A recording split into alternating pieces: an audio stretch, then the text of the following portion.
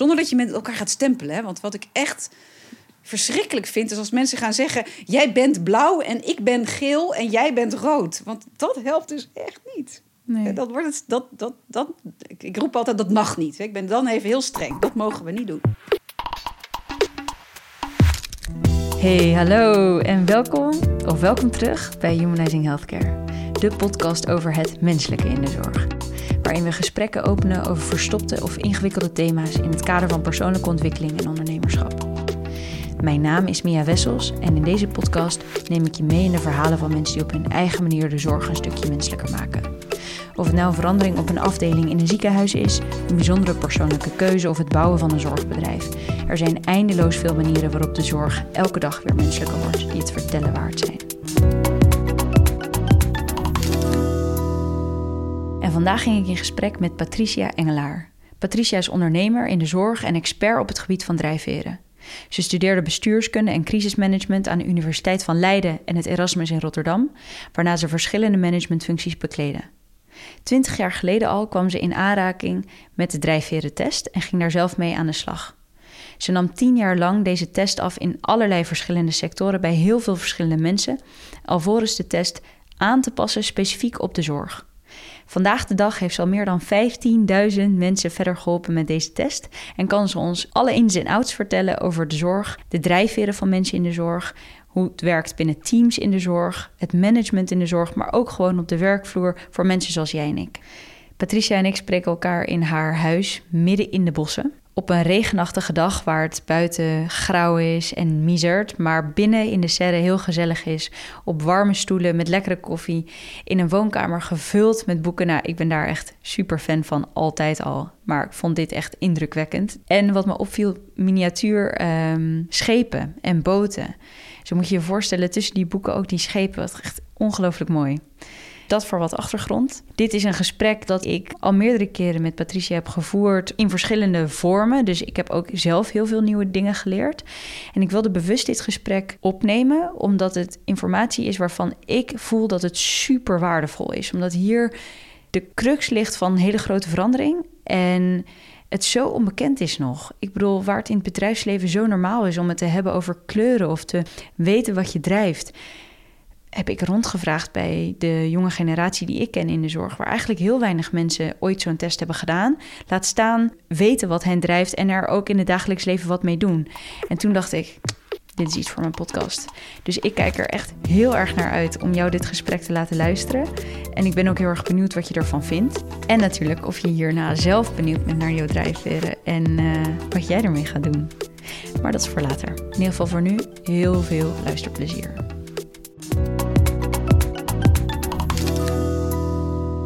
Welkom. Dankjewel. Echt superleuk om je hier op de podcast te hebben. Ik wilde heel graag met jou praten, Patricia, omdat ik merkte in mijn omgeving dat mensen zich niet bewust zijn van hun drijfveren. En heb zelf gemerkt hoeveel impact het had om daar bij mijzelf achter te komen. En wil jou eigenlijk kleren van het lijf vragen vandaag om te horen hoe het nou precies zit en wat luisteraars er eventueel zelf aan zouden kunnen hebben. Leuk. Het lijkt me leuk om te beginnen, want ik heb jou natuurlijk geïntroduceerd op basis van wat ik op internet kan vinden. Maar dat is natuurlijk eigenlijk helemaal niet zo heel persoonlijk. Zou jij zelf eens een beetje achtergrond willen geven van wat je doet en hoe je ook hierbij bent gekomen? Ja, natuurlijk. Mijn achtergrond, daar heb je al wat over gezegd. Bestuurskunde, crisismanagement afgestudeerd. En eigenlijk in een later leven heel erg ook geïntrigeerd geraakt door wat gebeurt er met mensen als ze onder druk komen te staan. Dus in een crisissituatie. Wat die druk die mensen ervaren en wat gaan mensen dan eigenlijk doen? En daar ben ik me uiteindelijk mee aan de slag gegaan, zou je kunnen zeggen. In eerste instantie had ik het geluk om aan de wieg te staan van eigenlijk het eerste bedrijf in Nederland wat met drijfveren aan de slag ging. Met drijfveren ging meten van mensen in hun werksituatie. En daar ongelooflijk veel van geleerd. Van wat dat doet, wat voor inzichten je dan krijgt. En wat je kan doen om het fijner te maken voor mensen. Of meer begrip te krijgen. Of onderlinge frustraties en misverstanden. Want het zijn vaak onbedoelde misverstanden. Om die inzichtelijk te maken. En als het even kan op te lossen. En ja, zo ben ik eigenlijk inderdaad al meer dan 20 jaar werk ik met, ik noem het vaak maar ik werk met drijfveren of met de uitkomsten, de inzichten van wat ze een raar vragenlijstje op het raar vragenlijstje in beeld brengt. Mm-hmm. En het heet een drijfverentest, hè, zoals je al aankondigde. Ja? En tegelijkertijd, het woord test slaat er echt nergens op. Oh. Want het is geen test. Ik bedoel, het is een test, we noemen het een test. Maar bij een test heeft het iets van een goed of fout. Mm-hmm. Maar er is geen goed of fout bij drijfveren. Want drijfveren laten namelijk zien waar iemand energie van krijgt. In het geval van hoe wij dat in beeld brengen in hun werk. Dus waar krijg je nou in je werk energie? Waar gaat het je om? En daar kan je aan koppelen jouw manier van kijken. Waar word je blij van? Wat neem je waar? Wat neem je niet waar? Maar ook hoe kleur je het letterlijk? Ja. We hebben allemaal een gekleurde bril op. Ja. En wat mij enorm heeft geïntrigeerd de afgelopen 20 jaar en nog steeds, is dat die gekleurde bril zo ver gaat. Dat vind ik bizar.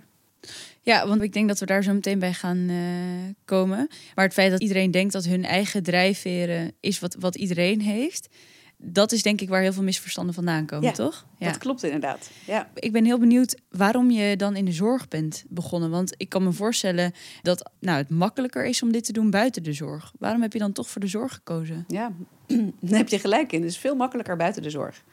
Je kan veel meer geld verdienen buiten de zorg. Ja. Het kost veel minder moeite om dit, letterlijk plat gezegd, te verkopen buiten de zorg. Maar dat heeft met 2 dingen te maken. Eigenlijk in willekeurige volgorde. Ik ben in mijn middelbare schooltijd, heb ik wat meer zicht gekregen, van de zijlijn wel, op het werken in een ziekenhuis. Mijn vader is jong overleden en mijn moeder hertrouwde met een chirurg. En ik zat op de halfwege middelbare school en ik leerde eigenlijk, of keek eigenlijk, zou je kunnen zeggen, af en toe door zijn ogen naar wat gebeurt er allemaal in zo'n ziekenhuis. Ik zag hem als een echte dokter, zoals ik me dokter nog steeds voorstel, die heel begaan was met zijn patiënten en heel erg het goede wilde doen voor die patiënt. En daar ook alles aan wilde doen, was ook altijd aan het werk. Maar ik hoorde ook de verhalen van hem over het gedoe in de maatschappij en het gedoe in het ziekenhuis. En altijd was er wat. En het kostte heel veel energie en tijd. En toen ik uiteindelijk met drijfveren ging werken, en dat dus niet binnen de zorg deed, maar juist daarbuiten, zei ik heel vaak tegen hem, ja, als je nou gewoon iets met drijfveren gaan doen en dat inzichtelijk gaan maken, dan helpt dat. Een beetje zo kort door de bocht. En dan begon hij altijd een beetje te lachen en was sceptisch van, ja, dat werkt toch helemaal niet bij dokters. Wat een onzin, hè? Dat is niet voor ons. Grappig is dat we dat uiteindelijk wel zijn gaan doen. Net voor zijn pensionering zei hij, nou, misschien moeten we toch dat gaan doen met onze maatschap. En dat was met een hele andere vragenlijst dus dan die we nu tegenwoordig hebben voor de zorg. Maar dat was wel ongelooflijk grappig om te zien. Toen zagen we voor het eerst van, als we nou dokters dit laten doen, wat zien we dan? Maar ook wat er zou gaan gebeuren op het moment dat hij echt met pensioen zou gaan. Hij zat net voor zijn pensionering. Ja. En dat hij aan de plaatjes die wij genereerden konden zien van, kijk eens even, als hij weggaat, valt er een gat letterlijk in de maatschap. De verbindende schakel valt weg. Dat konden we aan de plaatjes al laten zien. Want zijn karakter blijkbaar harmonie. Ja, toevallig was zijn rol binnen die groep mensen er een die net die schakel was tussen al die verschillen. Ja. En dat is later ook zo gebleken. Denk je dat het ook voor hem ermee te maken had dat hij met pensioen ging, dat hij het op dat moment ook durfde te introduceren in de maatschappij? Of denk je dat dat toeval was? Geen idee. Ik zie dat vaker. Mensen die dan bijna met pensioen gaan denken, weet je, maakt nu niet meer uit. Ga het toch maar doen. Ja. Dat zou zomaar kunnen. Dus dat was een van de redenen. Daardoor heb ik me toch al, weet je, toen ik mijn eerste jaar doctoraalscriptie moest schrijven, bestuurskunde, heb ik ook dat over een ziekenhuis geschreven. De complexiteit van een ziekenhuis. En toen mijn moeder kwam laatst met die doctoraalscriptie inhoudelijk. Stelde niet zo heel veel voor. Maar ik dacht, wat grappig eigenlijk, was het ook weer vergeten. Dat ik dacht, toen was ik er al mee bezig. Want die ziekenhuizen, dat is ingewikkeld. Dat is een ingewikkeld systeem. Ja. Maar dat vond ik wel intrigerend. Ja. Andere kant, de reden van de zorg. Waarom de zorg, was jouw vraag. Is omdat een enorme open deur. Maar weet je, iedereen heeft uiteindelijk zorg nodig. En op het moment dat je dan iemand die jouw zorg verleent, hebt die niet lekker in zijn vel zit, met negatieve energie, dan kan hij geen goede zorg verlenen. En dat vind ik wel een hele relevante, denk ik. Wat kunnen we doen? En daar had ik in die tijd, 10 jaar geleden, toen we hiermee begonnen in de zorg, al veel ervaring mee opgedaan. Van dat je het inzichtelijk kan maken wat je energie kost, maar ook waar krijg je dan wel energie van? En wat moet je doen om te zorgen dat je die energie krijgt, behoudt en elkaar daar ook in helpt? En omdat ik wist dat we dat gewoon eigenlijk heel makkelijk in beeld kunnen brengen en mensen dat ook kunnen leren, dacht ik, hoe eenvoudig is het als we dit in de zorg gaan doen? Mm-hmm. Want hoe fijn is het als mensen dat ook gaan zien daar en gaan leren, zodat ze dat hele belangrijke vak ook met goede energie kunnen doen. En dat gevoel van dat nodig is, noodzakelijk is, dat is eigenlijk de afgelopen 10 jaar alleen maar veel en veel sterker geworden. Dat is echt waar ik vind dat er een ongelofelijke slag te maken is. En dat die eigenlijk niet eens ingewikkeld is. Nee. En als je dat zou moeten benoemen, waar valt dan die slag te maken? Ja, eigenlijk heel simpel gezegd, door dat gewoon in beeld te gaan brengen. Wij brengen in beeld wat mensen willen. Nou, ik denk dat dat heel mooi is dat je dat zo zegt. Want dat is ook altijd mijn probleem geweest met dit soort testen. Of dit soort testen. Ja. Er zijn heel wat tools die meer inzicht geven in hoe je dan zou zijn als mens. En daar heb ik persoonlijk best wel moeite mee. Omdat elke test komt weer iets anders uit. En welke is er dan meer waar dan de ander? Van MBTI tot allerlei persoonlijkheidstesten, om het maar zo te zeggen. Maar dit is dus niet een persoonlijkheidstest. Dit is eerder een drijfverenanalyse, als ik dan een ander woord zou mogen noemen. Dat is het eigenlijk. Het is dan heb je het ook meteen over als je mensen inderdaad een soort van test afneemt, is dat het een soort vast gegeven is. Ja. Maar mensen zijn niet vast. Wij zeggen vaak, mensen zijn niet uit steen gebeiteld. Nee.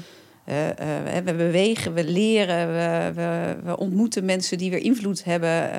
En dat is ook meteen wat dat lastig maakt als je het helemaal wetenschappelijk wil dichttimmeren van wat we doen.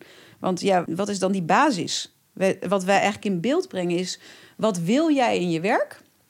En daarmee zie je, waar haal je energie uit? En daarmee zie je ook, hoe kijk je naar dingen?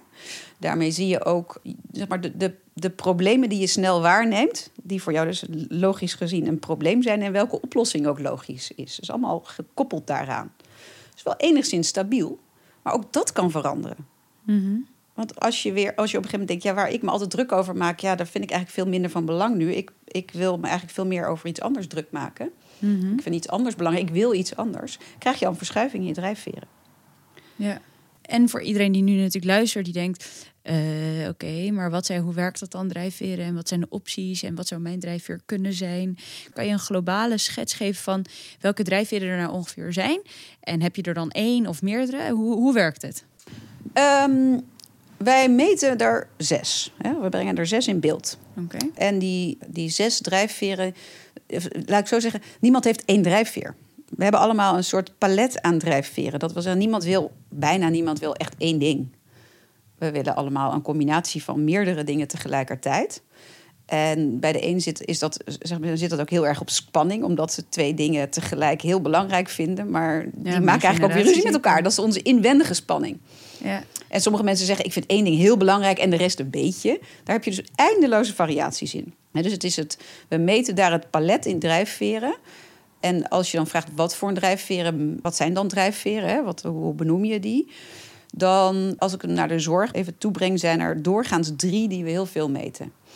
En die ook heel logisch zijn, denk ik. En de eerste is, en het werkt overigens met kleuren. En ik zeg ook heel vaak, ik hou niet van kleurentests. Omdat we daar een wereld hebben aan allerlei kleurentestjes die zogenaamd zouden helpen. Waar ik zelf eigenlijk niet zo van hou. Maar goed, we brengen ze ook inzichtelijk met kleuren, omdat het ook weer heel makkelijk praten daarmee. De groene drijfveer die we heel veel, echt het meeste tegenkomen in de zorg. Dat zijn de mensen die houden van voor een ander dingen doen.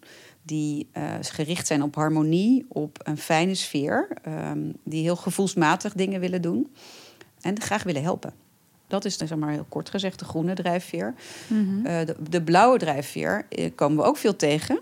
En de blauwe drijfveer gaat over de mensen die belang hechten aan het werk zo goed mogelijk doen. Waarbij vakbekwaamheid, professionaliteit, loyaliteit en betrouwbaarheid woorden zijn die daar vaak bij horen. Ja, het gewoon uitvoeren en doen. Zorgen dat het goed gebeurt. Ja. Nou, die 2 drijfveren, gezamenlijk, die 2 zijn beide gericht op iets voor anderen willen betekenen. Nou, als dat iets is wat voor jou heel belangrijk is de stap naar werken in de zorg niet zo groot. Want dat is voor anderen iets willen betekenen. Dat hoort daarbij, dus dan kan je ook direct je energie kwijt. Ja. Als je dan kijkt naar de verpleegkundigen, die we ook ontzettend veel dit hebben laten invullen, dan zie je dat het gros die 2 drijfveren heeft. Mm-hmm. En blauw is toch ook een beetje, als je een checklist hebt van je moet 10 dingen doen om het goed te hebben gedaan, dan zullen mensen die een blauw drijfveer hebben, zullen ze ook alle 10 doen. Ja, die zullen dat in ieder geval willen doen. Willen doen, ja. Ja, dus op het moment dat het ze lukt om ze ook alle 10 te doen, gedaan te hebben, dan hebben ze een goed gevoel. Want dan zeggen ze, ik heb mijn werk afgerond, ik heb gedaan wat ik moet doen om loyaal en betrouwbaar en zo goed mogelijk mijn werk uit te voeren. Dus dat geeft dan direct een goed gevoel. Op het moment dat ze dat lijstje niet afkrijgen, dat wordt alleen maar langer. Ja. Of ze worden niet gewaardeerd om hun inzet, wat er heel erg belangrijk voor is, dan gaan ze energie verliezen. Lastig, hè? Ja, nou, dat zegt wel superveel over deze tijd natuurlijk. Als je dit... Is nooit klaar.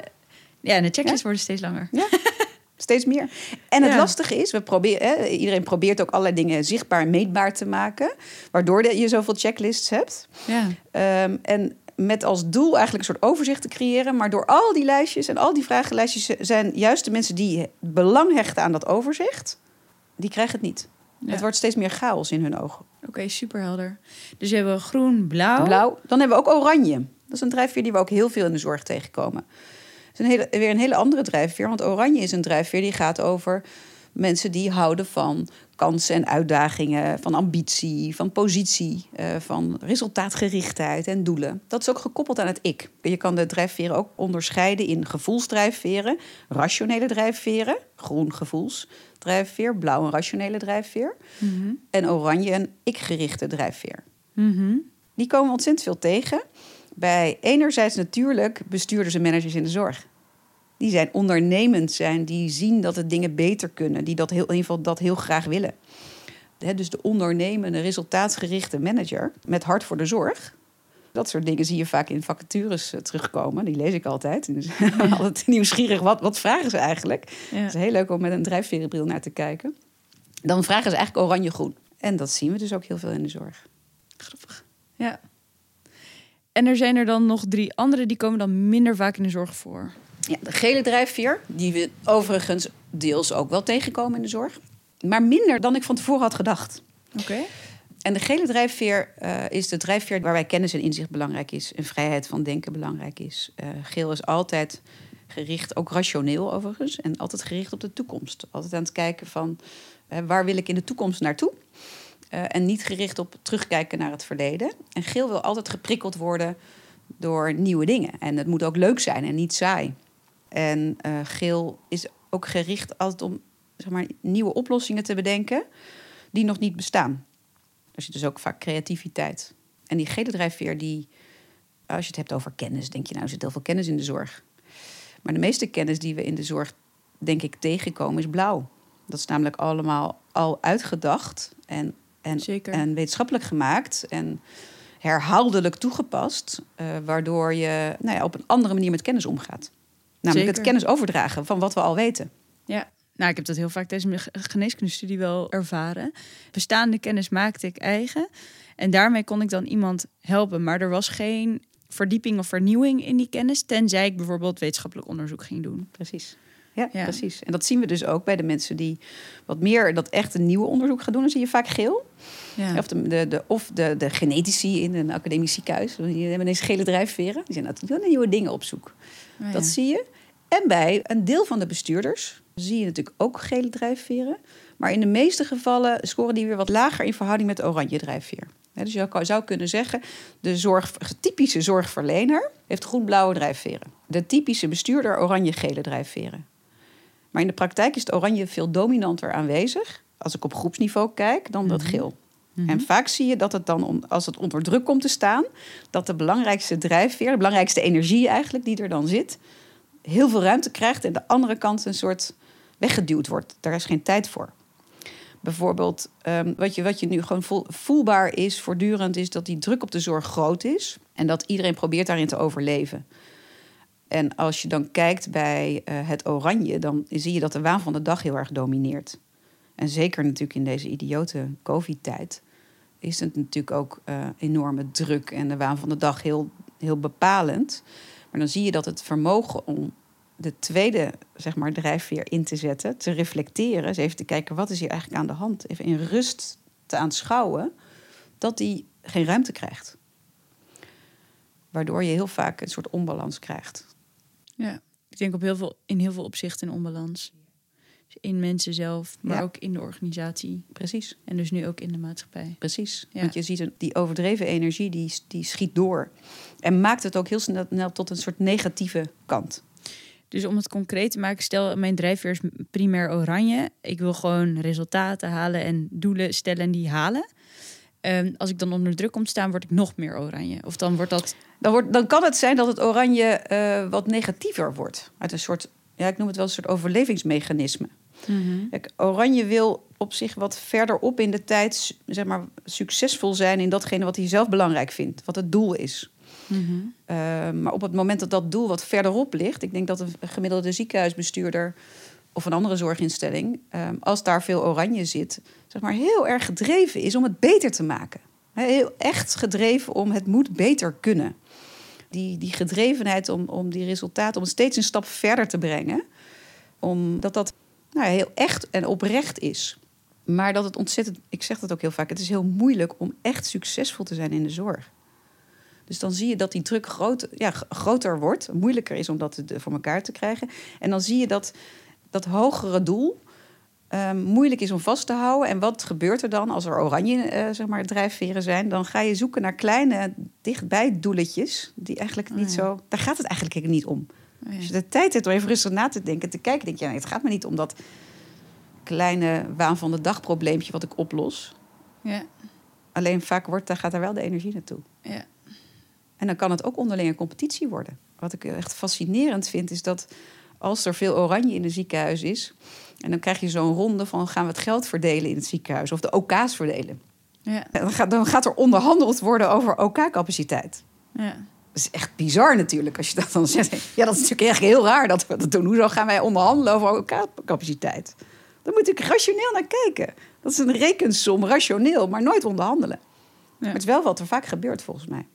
Ja, tuurlijk. Ja. Oké. We hebben nog 2 andere drijfveren. Ja. De rode.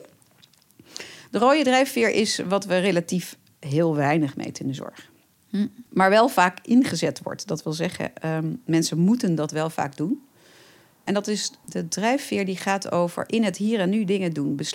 Besluiten nemen, daadkracht, de felheid en directheid. Dat is een drijfveer die laag gescoord wordt. En dat vinden mensen vaak heel gek. Want die zeggen dan, maar chirurgen zijn toch heel rood? Ja. Nee, maar dat is niet zo. Dat is niet zo. De setting maakt wel dat het soms rood lijkt. Ik ben ook wel helaas, en anderzijds ook natuurlijk wel interessant vanuit mijn vak, vaak betrokken bij conflicten in maatschappen. En heel vaak denken mensen dan, ja, maar die ander, die collega of die ander, die is vast hartstikke rood. En dan wordt rood ook meteen als negatief neergezet. Mm-hmm. Als iemand die ruzie maakt en conflicten maakt of heel fel is. En als je dan gaat meten, dan is dat zelden waar. Eigenlijk nooit. En wat je ziet, omdat dat rood dus eigenlijk laag gemeten wordt, dat het focus houden, dat het nog wel eens een uitdaging is. Ik weet niet of je dat herkent. Ja. En bedoel je focus als organisatie of bedoel je als persoon op de werkvloer? Als organisatie had ik het nu even over. Ja, oké. Want ik had ook als persoon moeite om focus te houden op de werkvloer.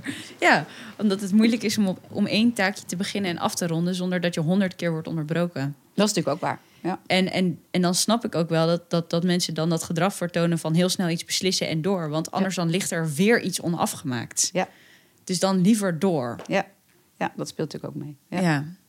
Maar inderdaad ook als organisatie, ja. Dus ik denk dat heel veel mensen niet precies weten wat nou het 5-jarenplan is van het ziekenhuis en waar je als ziekenhuis voor staat, wat de waarden zijn.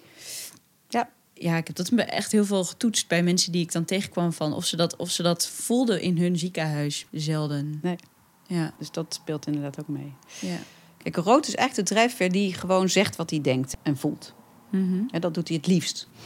En dat betekent ook dat rood eigenlijk heel over het algemeen heel goed is in het elkaar aanspreken.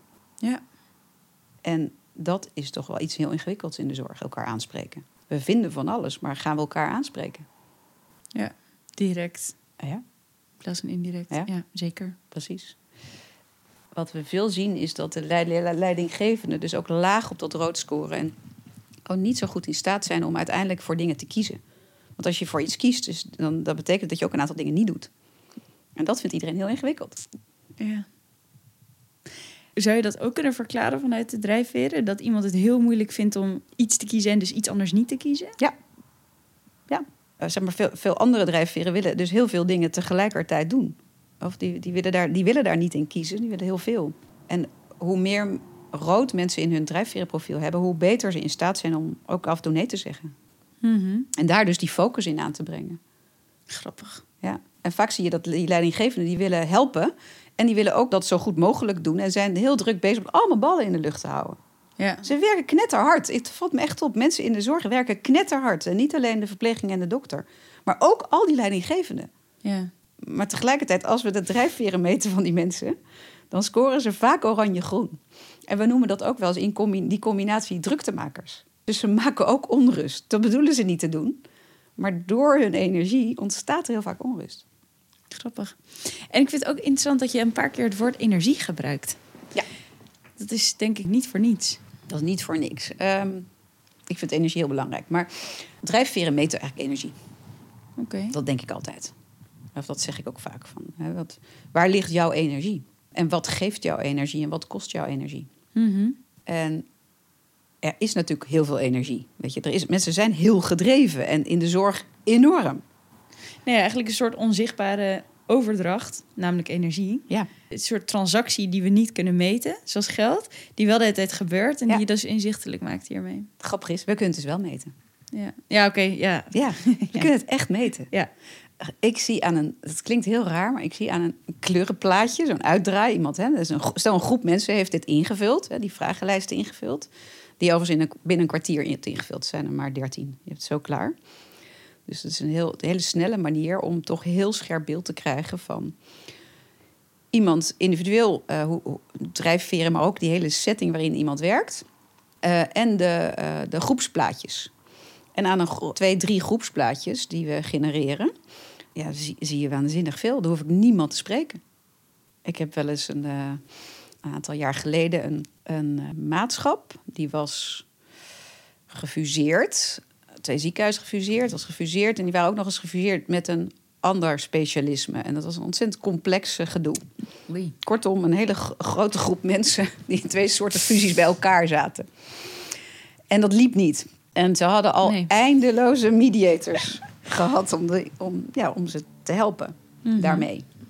En terecht, denk ik. Maar, en uiteindelijk had iemand voorgesteld, laten we ook iets doen met de soft skills nu. We waren allemaal met harde dingen bezig en met financiële dingen bezig. Dus toen zei iemand van, wacht even, hier in het ziekenhuis werken we met een drijfvereninstrument. Dus zullen we dat dan doen? Hè? En toen kwam ik om de hoek kijken. Althans, iedereen maakte die Real Drives, heet het. Real Drives Care and Cure, die vragenlijst. En het enige ik had nog niemand gesproken, maar ik had alleen de plaatjes van iedereen. En ik ging met de 2 mensen die de mediation deden, ging ik aan tafel zitten om dat voor te bespreken, wat we gingen doen met die hele groep. Dus ik had die plaatjes voor mijn neus en ik ging vertellen wat ik zag in die groepsdynamiek. En zij waren verbijsterd. Ze zeiden, maar jij kent die mensen toch niet? Ik zei, nee, ik ken die mensen niet, maar dit is wel wat er staat. Dus namelijk die gezamenlijke energie die maakt dat dit de dingen zijn waar ze last van hebben met elkaar. En dat was ook iets heel anders dan zij dachten.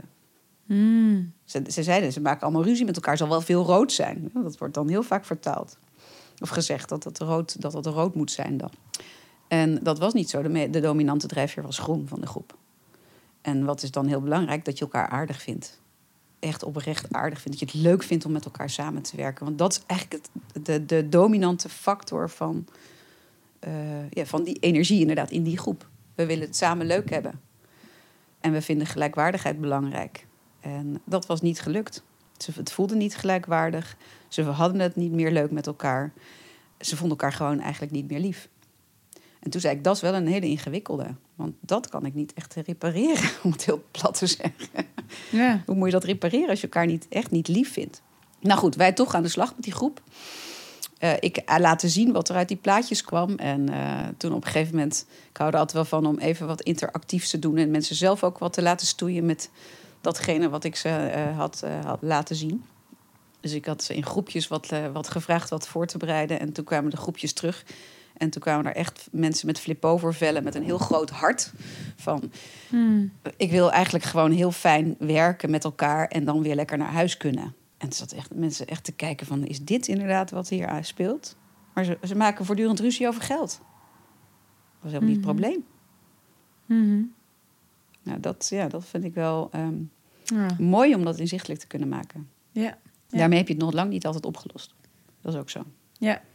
Ik vind 2 dingen hierin heel interessant. Het eerste is wat er dus gebeurt als er een drijfveer niet naar buiten kan komen, of als je zeg maar geblokkeerd wordt om dat uiting te geven, dat het dan dus juist eigenlijk heel lelijk eruit komt. Dus iemand die harmonie heel belangrijk vindt en de ander aardig vinden en het is dan niet aan de hand, dat het dan heel lelijk wordt. Ja.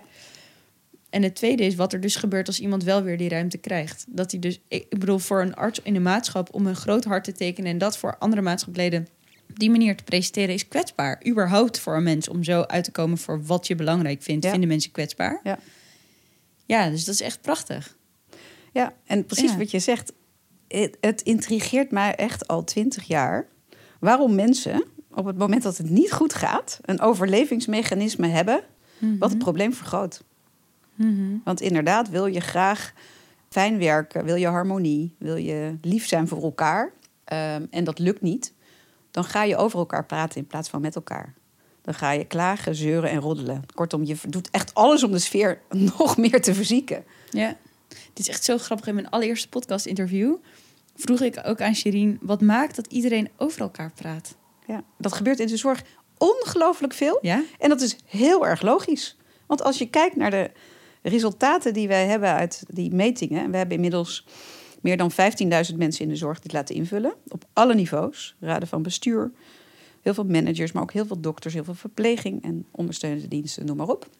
Maar de grote dominante drijfveer, die echt met stip op één staat, is die groene drijfveer. Ja.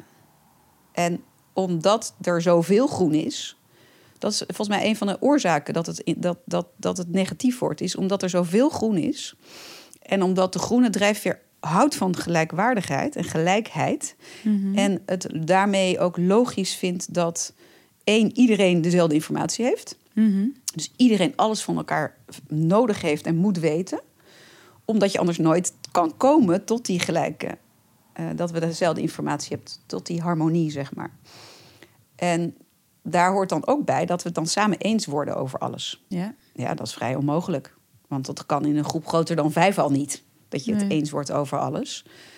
In een groep kleiner dan 5 is soms ook nog ingewikkeld. En dat maakt het zo lastig. Want wat je dan krijgt is dat mensen willen 2 dingen. Die willen dus hun informatie graag delen met elkaar. Het is houden van communiceren.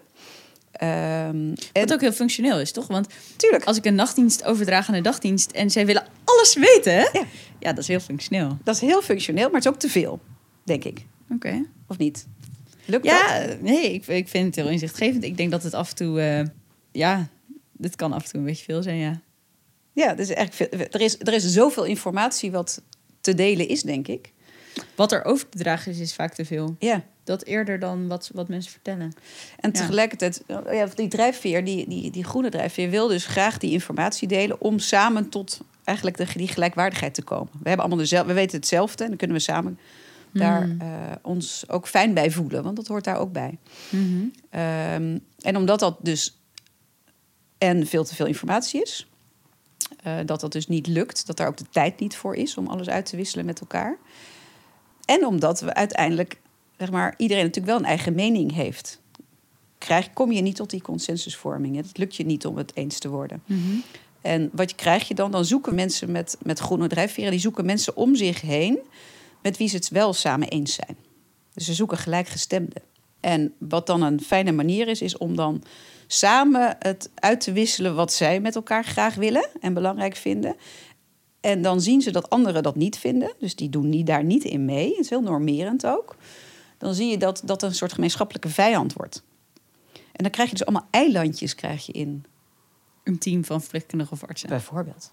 Je krijgt allemaal eilandjes. En dat gaat steeds verder uit elkaar. En dan krijg je dus nooit de totale harmonie met elkaar. Dat kan dus niet. Dus wat is dan de oplossing? Want ontstaat dit probleem dat er te veel groen in één groep is? Of überhaupt groen in een organisatie? Groen in een organisatie is natuurlijk heel, net als alle drijfveren, is heel functioneel. Maar je ziet dat het heel veel van dat is. En dat je daarmee een soort overdreven cultuur krijgt. En er zijn zeker oplossingen. Maar wat het ook lastig maakt, is dat er zijn zoveel fusies. Mm-hmm. En daar wordt het niet kleiner van, die groepen. Die afdeling wordt alleen maar groter en groter. Ja. En wat je ook nog, als je het hebt over verpleegkundigen, die dan vaak allemaal of parttime werken en allerlei verschillende roosters hebben en elkaar eigenlijk helemaal niet veel zien, niet veel ontmoeten.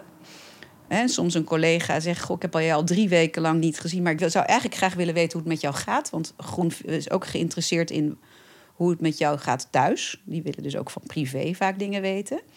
En dan zien we elkaar 3 weken lang niet. En dan weet ik dat het eigenlijk niet zo goed ging. Maar dat wil ik eigenlijk aan jou vragen, maar dat kan niet. En daar krijgen ze ook een soort onvrede voor. Mm-hmm. Dus ze zien elkaar te weinig. En dan zijn de afdelingen heel groot, zijn heel veel mensen. Kan je niet allemaal van elkaar weten. Dus dan weet je al niet meer, heeft hij eigenlijk kinderen of niet? Dat weten we van de collega's dan niet meer. En dan krijg je ook een soort... We krijgen geen gevoel van, wij zijn samen met z'n allen 1 team. Mm-hmm. Wat ze wel heel belangrijk vinden. Wat ze juist zo belangrijk vinden. Ja. Elkaar goed kennen daarmee. Ja. Elkaar leuk vinden. Ja, want ik heb zelf in het afgelopen jaar waar ik werkte op hele kleine... Nou, wat was toen een basis spoedpost, maar dat was daarvoor een spoedeisende hulp. Maar een heel kleine spoedeisende hulp, relatief klein team. En dat functioneerde ongelooflijk goed. Zeker onder verpleegkundigen, omdat ze elkaar zo goed kenden. En ik heb dit echt ik heb dit wel live gezien inderdaad, hoe dit werkt. Ja. Maar als het dus niet goed gaat... het kan zijn dat ze zeg maar buiten hen vinden dat het niet goed gaat. Buiten hun team vinden dat het niet goed gaat. En dan krijg je ook dat de leiding bijvoorbeeld altijd de schuld krijgt van alles. Dat speelt natuurlijk heel vaak mee. Die doen het nooit goed genoeg. Want zij zien de leiding dan niet als onderdeel van het team. Ja. Het is een andere groep mensen die andere dingen vindt. En daar vinden wij dan weer wat van. Nou, krijg je dus vaak dat er over elkaar gesproken wordt. Of dat er echt geprotesteerd wordt. Wat zou de oplossing zijn? Een mogelijke oplossing? Een mogelijke oplossing is de groep toch wat kleiner te maken. Oké. Dat is een mogelijke oplossing. Je ziet dat als je dat doet. Dus als je een grote verpleegafdeling toch wel in wat kleinere clusters vormt. Dat is natuurlijk roostertechnisch ingewikkeld. Maar dat zou wel moeten kunnen. Of het kan wel. Dan werkt dat prettiger. En het andere is eigenlijk aandacht geven aan de andere drijfveer die zo van belang is. Als je het hebt even over specifiek die verpleegkundige groep. En dat is de blauwe drijfveer. Wat wij vaak aan de teams zelf laten zien en aan de leiding leren, is dat als je juist stuurt op de andere drijfveer, dus niet degene waar zoveel aandacht naar gaat, maar juist die tweede, dat je veel meer rust en veel meer balans krijgt. Dus dat betekent, wat ik heel vaak doe met verpleegafdelingen, is gewoon eens even met elkaar gaan kijken, maar wat zijn nou onze basisafspraken met hoe wij dingen willen doen met elkaar? En ik bedoel niet nieuwe protocollen maken, want die zijn er wel genoeg, meer dan. Maar gewoon de basisafspraken. En waar je het heel mooi altijd ziet, is in fusies. Ik heb, ik denk 2 jaar geleden, had ik op een gegeven moment in zo'n Van der Valkzaal 100 OK-verpleegkundigen bij elkaar. Die hadden allemaal die Real Drives vragenlijst ingevuld. En er was een fusie, dus die kwamen van 2 verschillende ziekenhuizen van oorsprong. Mm-hmm. En wat we daar zagen was dat ze vonden dat er eilandjes waren. Nou, dat is op zich logisch als je een fusie hebt met 2 verschillende locaties. Dan wordt het op de andere locatie natuurlijk anders gedaan. Dus eigenlijk een soort van ongeschreven regels die er dan meespelen, die je als buitenstaander dan niet kent. En onze drijfveeranalyse die brengt ook inzichtelijk hoe vinden wij het met elkaar gaan op een aantal aspecten. En dat kwam dus heel duidelijk naar voren. En toen zei ik gewoon ongeschreven regels. Nou, dat snap ik wel. Dat het anders gaat op de OK in de ene locatie en op de OK in de andere locatie. Maar als je over en weer moet gaan werken, wat de bedoeling was, dan moeten we dus gaan kijken van wat zijn die ongeschreven regels, maar ook die slag gaan maken. Maar wat willen wij dan met elkaar in de nieuwe situatie? En dan vraag ik ze, wat zijn nou de ongeschreven regels? Schrijf ze maar eens op van jouw locatie en hoe je ze bij die ander ziet. Want ze hadden overal weer bij elkaar wel een beetje geproefd en meegekeken al. En dan kwamen er dingen aan naar voren als, bij ons op de locatie, dan spreken we de dokter aan met zijn voornaam. Oh, zeiden die anderen. Nee, bij ons niet, alleen als hij het zelf aangeeft. Of bij ons halen we altijd in de pauze even koffie voor het hele team. Nee, wij halen alleen koffie voor onszelf. Was op de andere locatie. Dat soort hele basale dingen, maar die zo anders kunnen zijn. Van hoe doen wij dingen met elkaar? Wat kan je dan doen om het beter te maken? Is dus dat één vast te stellen, te gaan zien, maar ook gewoon met elkaar af te spreken. Hoe willen wij het dan met elkaar gaan doen? Wat vinden wij eigenlijk normaal? Wat willen wij als basisafspraken? En als je die basisafspraken met elkaar vaststelt, en dat zijn er 4 of 5, meer hoeft vaak niet. Die gewoon echt zwart op wit zet. Blauw maakt, noem ik dat ook wel eens. Gewoon concreet, zichtbaar voor iedereen. Ja. Dan kan je elkaar gaan aanspreken. Op het moment dat iemand zich er niet aan houdt. Ja. En dan zeg je, joh, we hadden toch... Oh ja, natuurlijk, ja, je hebt helemaal gelijk. En dan wordt het veel makkelijker. Mm-hmm. Dus daarop investeren, op die blauwe kant in dit geval... is eigenlijk wat ik in de praktijk heel erg veel doe met allerlei soorten teams. Leuk. De basisafspraken maken. Ja. Ja, en over blauw gesproken en lijstjes die onaf zijn. We missen er nog één, hè? De paarse, hè? Ja. Ja, klopt. We hebben nog een paarse drijfveer. En de paarse drijfveer is een drijfveer die het meest ingewikkeld is om uit te leggen. Wat is nou paars? En ik leid ook veel mensen op hierin. Hè. Die leer ik om die analyse eigenlijk te lezen en dat toe te passen. En dus dan leer ik ze ook wat die drijfveren betekenen. En dat paars kost altijd de meeste tijd.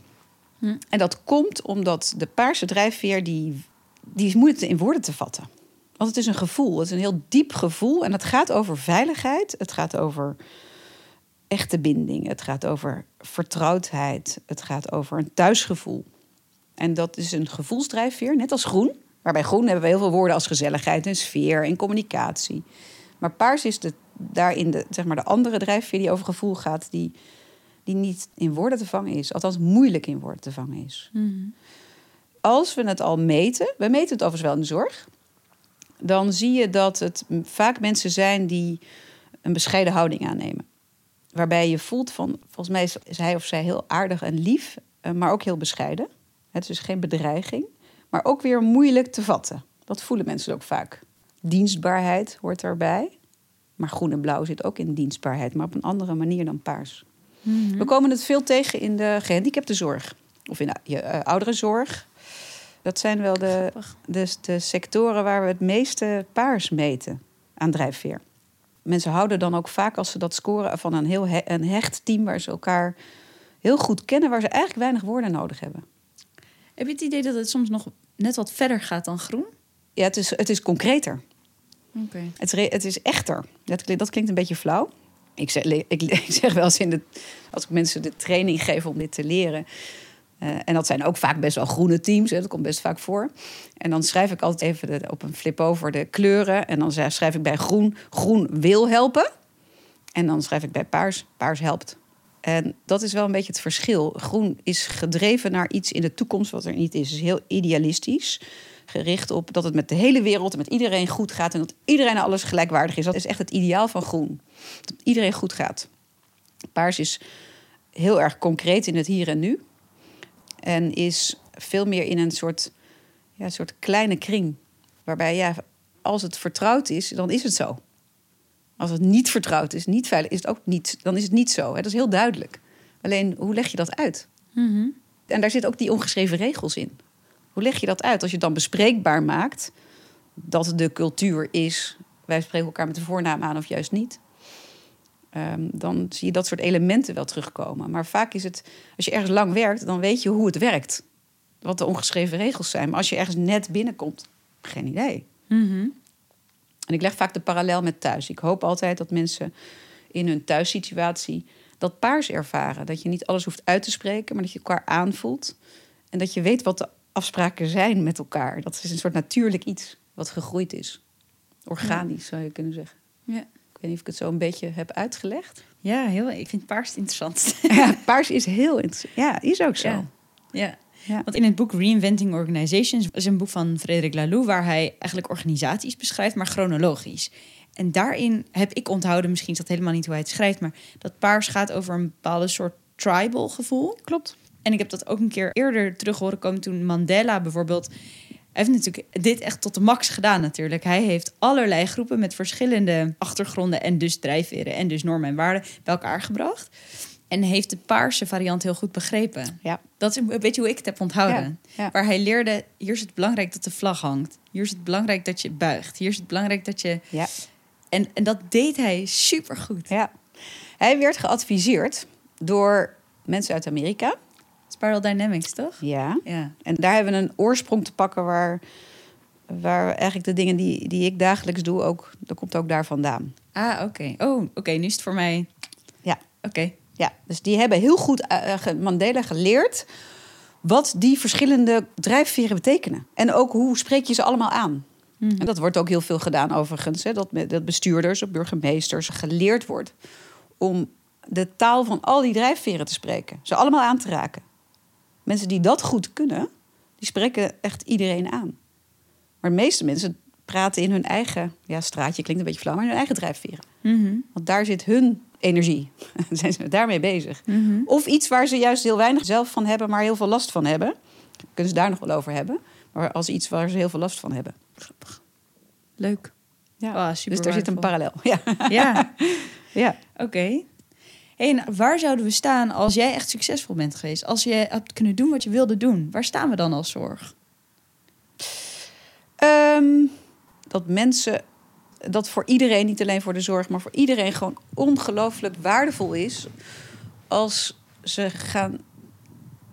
inzicht echt gaan krijgen. Dat zegt dat overigens wat over mijn drijfveer inzicht. Maar inzicht gaan krijgen in hoe dit werkt. Hoe die drijfveren werken. Hoe belangrijk die zijn. Hoe dat anders kan zijn bij een ander. Ja. En wat ik heb geleerd is de afgelopen 20 jaar praten we echt over. Is de drijfveren die ik helemaal niet heb, of heel weinig heb, enorm te waarderen. Ik heb 0 blauw.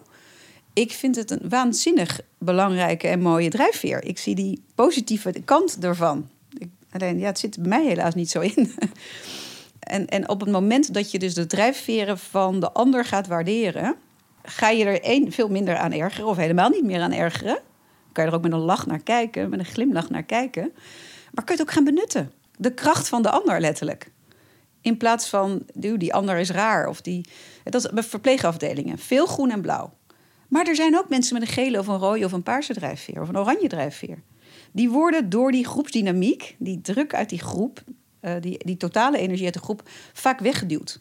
Ik heb al heel vaak meegemaakt dat mensen zeggen van die en die collega, ik denk dat het tijd wordt om daar afscheid van te nemen. En dan zeg ik, wacht eventjes. Zullen we eens even kijken wat je dan gaat doen? Heel vaak zie je dat mensen zijn met andere drijfveren in een andere groep. En als je die eruit haalt, dan krijg je de groep een nog meer overdreven cultuur. Je hebt juist die ander, en dat vind ik interessant van de zorg, die zijn echt in de minderheid. Doorgaans bij de grote bedrijven, banken, heb je meer variatie. Dat heeft me ook heel erg geïntrigeerd. Als je terugkijkt naar wat we meten in de zorg versus de rest van de wereld. Ja, dat de zorg is heel erg, daarin heel uniform. We zijn vaak allemaal heel veel dezelfde soort drijfveren. Ja, die groene, blauwe en die oranje, dat is wat we het meeste zien. Die allemaal wel weer op spanning met elkaar staan. Maar die andere, die zijn er laag. En die heb je nodig. Juist die ander, die een andere bril op heeft, te gaan waarderen. En gaan kijken, wat kunnen we met die andere bril? Hoe kunnen we die benutten? Dat heeft heel erg veel toegevoegde waarde, denk ik. En het andere wat veel meer mensen gun, of iedereen gun, moet ik zeggen, is dat je, als je begrijpt hoe dit werkt, kan je ook jezelf wat meer managen. Dat wil zeggen, als je weet wat jij graag wil, waar je energie ligt, en dat ook aan woorden aan kan geven, wat vaak helpt als je die drijfveren analyse doet, dan geef je er een letterlijke taal aan. Dat mensen ook weten wat hen helpt om zich lekker te voelen. En ook te gaan herkennen bij zichzelf en bij anderen wat er gebeurt als het niet goed gaat. We hebben er spiralen, gekleurde spiralen, laten we zien aan het plaatje. En ik laat, als ik groepen mensen begeleid, heel veel plaatjes zien. En dan als ik bij het plaatje met die spiralen kom, zeg ik, dit is het belangrijkste plaatje. Hier gaat het over. En gelukkig hangt het inmiddels in heel veel ziekenhuizen. Komt het steeds vaker tegen. Om te zien dat als de ene kant open communiceren, harmonie, de positieve kant is, maar de andere kant dat klagen, zeuren en roddelen. Ofwel de positieve kant van organiseren en structureren en de andere kant met de hakken in het zand. Dat 2 kanten van dezelfde drijfveer zijn. En dat als je dat gaat herkennen, ook alleen al bij jezelf, dat je dan kan gaan kijken, wat heb ik nodig om daaruit te komen? Ik noem het ook vaak zuurstof. Welke kleur zuurstof heb ik nodig om je lekker te voelen? Maar ook naar anderen toe. Ja. En het grappige is, als een andere drijfveer heeft, heeft hij dus andere hulp nodig dan jij logisch vindt. Mhm. En ook dat, als mensen daar al iets meer van begrijpen, iets meer handvatting krijgen, dan is de kans denk ik heel groot dat mensen het makkelijker volhouden. Want het blijft hard werken in de zorg. Die druk, die ga ik niet wegnemen. Maar daarmee om leren gaan op een andere manier is wel heel erg essentieel. Ja, mooi. Hey, en wat nou als iemand hier nu aan het luisteren is die denkt, ik ben super benieuwd geworden. Wat kan iemand doen? Wat kan iemand doen? Je kan mij altijd bellen. Of naar mijn website gaan. En wat is jouw website? Mijn website is mijn naam. Ja? www.patriciaengelaar.nl. Oké.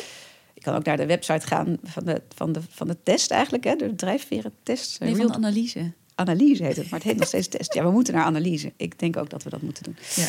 De rdcc.nl. Oké. En mensen kunnen dan altijd zo'n analyse invullen. Een vragenlijstje invullen. Ja. En daar uitleg bij krijgen. En ja, dat kan ook heel goed in groepsniveau. Op groepsniveau natuurlijk. Sterker nog, dat is vaak nog meer van toegevoegde waarde. Mhm. Omdat je dan het van elkaar gaat zien en gaat leren. En ook gaat zien wat hebben wij als heel team of groep nodig om het beter te doen met elkaar. Om eigenlijk lekker te kunnen blijven werken in de zorg. Dat wat we heel vaak als een soort ondertitel overal gebruiken. Hoe doen we dat? Ik denk dat ik dat in ieder geval kan aanbieden. Leuk. En we kunnen denk ik ook wel wat plaatjes delen, of niet? Ja hoor. Okay. Ja. In de show notes kun je dan het een en ander nog vinden. Dat kan Ja. zeker. Ja, wat wel leuk is, omdat er nog door mijn hoofd gaat, is waar we het niet over hebben gehad, maar waar je het heel leuk voor kan gebruiken, is voor het selecteren van nieuwe collega's. Ik heb 1 maatschap die dit al 10 jaar lang gebruikt bij de selectie. Grappig. En dat is superleuk. Waanzinnig waardevol. Heel leuk voor de sollicitant. Want die vinden het altijd heel leuk. Die zeggen, wat leuk, ik leer hier wat over mezelf. Wat ik eigenlijk nog niet zo goed wist. Of niet zo scherp had. Het geeft ze ook taal om hun verhaal wat sterker te kunnen maken. Het wordt zoveel minder persoonlijk. Het is zoveel minder, jij bent niet goed genoeg. Het is gewoon, nee, jij bent niet goed voor deze groep. Precies. Oh, wat goed zeg. En je begint dan met de groep eerst te meten. Dat inzichtelijk te brengen. Dit is de groep, de cultuur van de groep. Ja. En wat hebben we dan nodig? En het grappige is, als mensen die plaatjes zien van de groep, dan gaan ze altijd beginnen over wat er niet staat. Dat wil zeggen waar ze dus niet op scoren. Mm-hmm. Dat is heel grappig. Als ik dat normaal zou vertellen, jullie zijn niet zo goed in structuur brengen of in besluiten nemen, dan gaat iedereen in de weerstand. Nee, dat kunnen wij heel goed. Mm-hmm. Maar zij hebben het zelf ingevuld. Ik laat ze het plaatje zien. En ze gaan niet hebben over waar ze hoog op scoren. Dat vragen ze nooit. Nee, er staat geen rood. Nee, we hebben helemaal geen blauw. Laten we het daar maar eens over hebben. Direct. Dat is heel grappig. Mm-hmm. En dan zie je ook dat de keuze om een nieuwe collega aan te stellen met andere drijfveren dan de dominantie van de groep heel groot wordt. Grappig. Eigenlijk in alle gevallen wordt er gekozen voor een ander iemand dan ze anders hadden gedaan. Ja, dat snap ik wel. Want ik snap wel dat mensen kiezen voor bekendheid, wat ze kennen, zichzelf in de ander herkennen. En dan denk ik, jij bent heel goed. Oh, ik vind jou zo goed. Dat is eigenlijk dat is heel menselijk. Ik ervaar dat altijd. Wij hebben het gezien, hè? Onze drijfveerprofielen. Ja. Die lijken enorm op elkaar. Ja, want ik heb de drijfveertest dus ook ingevuld. Wat vond jij daarvan? Leuke vraag. Nou, ik heb hem ingevuld toen ik midden in mijn jaar in het ziekenhuis was. Dus gaf heel veel inzicht over waarom ik sommige dingen niet leuk vind. Dus dat het helemaal niet per se aan de zorg ligt, dat de zorg slecht is of dat ik het niet kan, maar meer dat het mij zo niet van nature komt. Iets wat ik al dacht, dat werd heel bevestigd en dat vond ik heel fijn om terug te zien. Dat ik dacht, ach, het klopt echt. En tegelijkertijd liet het zien waar ik wel heel warm van word. Of door gedreven wordt. En dat vond ik wel heel leuk om te zien. Ja, dat is natuurlijk een inkoppertje, maar ik vond dat wel echt. Ik dacht dat ik best wel... Want ik scoorde geel, oranje... En rood, ja. En ik had, net als jij nu een paar keer zei, rood best wel een negatieve connotatie. Ik oordeelde daar een beetje over. Ik dacht, dat is Ajax-stadion wat je dan ziet. Mensen die alleen maar schreeuwen en hun eigen ding willen. Of egoïsme, daar koppelde ik het aan. Ja. En door de test is ook het oordeel naar mezelf een beetje minder geworden, denk ik. Ja, weet je, eigenlijk benoem je precies de negatieve kant van en het oranje en het rood. Ja. Want als het negatief oranje wordt, wordt het egoïstisch. En als het negatief rood wordt, wordt het agressief. Maar dat is net zo erg als groen gaat klagen en zeuren en roddelen. Of als blauw met de hak in het zand gaat staan. Ja. Dat is precies hetzelfde negatieve gedrag. Ja. En als je de andere kant ziet, ondernemende, resultaatgerichte, ambitieuze mevrouw, die jij bent, graag wil zijn, denk ik, en ook bent. En de vrouw met lef en daadkracht. En gewoon zegt, ik ga iets anders doen, ik ga iets nieuws doen. En ik vind het waanzinnig noodzakelijk en belangrijk. En ik ga het gewoon doen. Ja. Het gewoon gaan doen. Dat is rood. Ja. Maar dat is de positieve kant van rood. En dat vond ik zo interessant aan die test. Dus wat daar voor mij heel erg naar voren kwam, is dat ik voelde me niet daadkrachtig in het ziekenhuis. Terwijl ik dat van mezelf heel erg kende. En dat vond ik ook leuk aan die test. Want ik dacht dus dat aan mij lag. Nee. Ik word onzeker van de hiërarchie. Of ik snap het niet. Of ik kan het niet.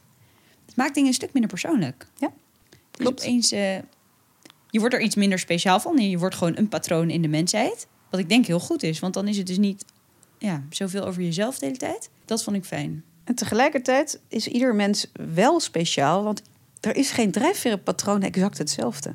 Ja. Er zit zoveel variatie uiteindelijk in. Ook al meten we er 6, zijn ze in allerlei dominantie en zeg maar de hoogtes van die drijfveren, hoe belangrijk of niet belangrijk, maar ook in welke combinatie dan ook, het voor iedereen weer anders is. Ja. Nee, ik denk dat mensen zelf daar een oordeel aan hangen. Ja. Ik wil graag een leidinggevende positie behalen, maar shit, ik ben X, Y, Z. Ja. Dus ik kan het niet. Ja. Dus mijn drijfverenprofiel is minder waard. Ja. In plaats van dat ze dat accepteren en dus niet leidinggevende worden, maar wel gelukkig. Ja, bijvoorbeeld. Of juist wel leidinggevend gaan worden, omdat het misschien wel heel erg nuttig en prettig is als dat wel gebeurt met iemand met een ander soort drijfveerpatroon dan we vaak zien. Ja.